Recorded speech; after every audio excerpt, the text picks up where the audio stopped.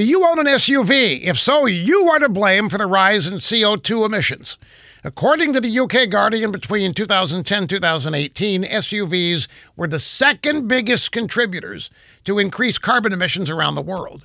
During those years, SUVs doubled in number around the world. SUVs now make up almost 40% of the automobile market worldwide. SUVs are a big success. People love them. And that just infuriates liberals. If SUV drivers were a nation of their own, says The Guardian, they would be the 7th worst country in the world when it comes to polluting the planet and causing climate change. So protests are gearing up.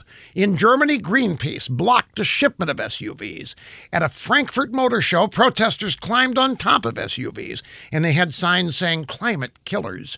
But so far here in the States, there are no large-scale protests. People are not unhappy about SUVs. They're not worried about gloom and doom predictions. They're buying them. More than half of all passenger cars purchased in America are SUVs. So without question, that means that we are leading the way. We Americans are showing the rest of the world how to enjoy freedom on the roads, how to enjoy your life in style, in comfort, in SUVs. We should be proud of it. And we should tell any malcontent liberal protester, if you don't like SUVs, take a hike, start walking.